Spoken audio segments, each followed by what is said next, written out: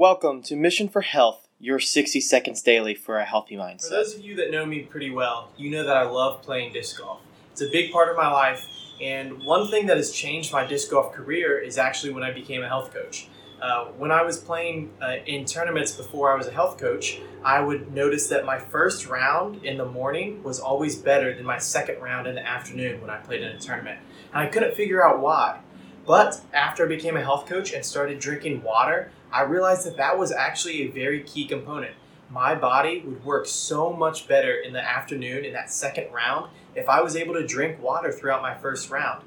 With all of the energy that I was exerting, walking the course and throwing all my shots in the first round, my body was lacking something as simple as water. And I noticed that my scores ended up getting better in my afternoon round once I drank about 60 ounces of water in that first round. So I encourage you, if you're a disc golfer or you play another sport, make sure to get that water so that your body is fueled properly with what it needs. If you're looking for more health tips and you're looking to achieve your health goals, I encourage you to schedule a free Health Explorer with me, and let's do it together.